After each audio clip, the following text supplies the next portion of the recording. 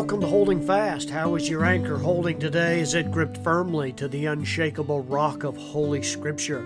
Great to have you in the podcast. Thanks for tuning in today and listening to a nugget of truth that's been a blessing to my own soul.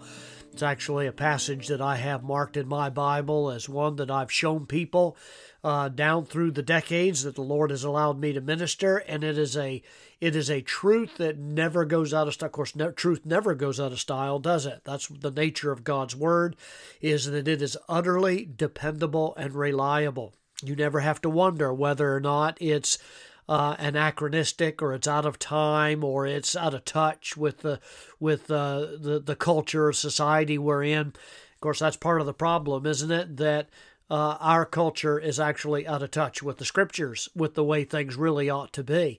And that's what motivates us to go and to reach our culture with the gospel of Jesus Christ. So God's Word is unchanging, and it actually understands, because God made every human being. He knows how they tick, and so He has revealed in His Word that which gives us wholeness and satisfaction, and takes care of all those rough edges we come into life with. Passage for today is Isaiah chapter 59, verses 1 and 2. You're familiar with this, but it says, "Behold, the Lord's hand is not shortened, that it cannot save, neither His ear heavy, that it cannot hear. But your iniquities have separated between you and your God, and your sins have hid His face from you, that He will not hear." Whenever I do a new believers class with somebody who's given their life to Christ, and there's a discipleship program that takes place, we spend a good deal of time talking about prayer.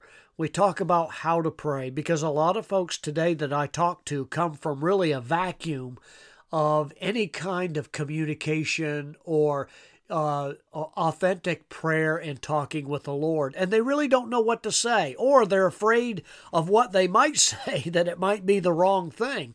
And so it's good for us to meditate on this today and understand that there are things that can hinder our prayer life if we're not careful, and that is certainly hidden, concealed sin or iniquity in our hearts. It acts as a barrier. We always must revisit this, folks, from time to time. I want to encourage you that are listening right now. If you feel like perhaps your prayers have bounced off the ceiling, that they're not making it to the Lord, that the heavens are just sewn up or closed off to your prayers, I want to remind you today that it doesn't have to be that way. If you have known unconfessed sin in your life, let me challenge you to get on your knees and humble yourself and confess it to God. And when you do so, this passage in Isaiah 59 comes into effect. Again, here is verse 1. "Behold, the Lord's hand is not shortened, that it cannot save, neither His ear heavy, that it cannot hear." Do you remember that cell phone company when cell phones were first becoming very popular? One of their mottos was, "Can you hear me now? Can you hear me now?" And it was a take on how much better their cell reception was than other companies. How many times have your calls been dropped before the Lord and end in frustration? Can you ever recall a time that God was too far away or too busy for your cry, or so you thought? Folks, let me just tell you today, there's never been a time that God was too busy to talk to you. There's never been a time that He could not or would not listen to you.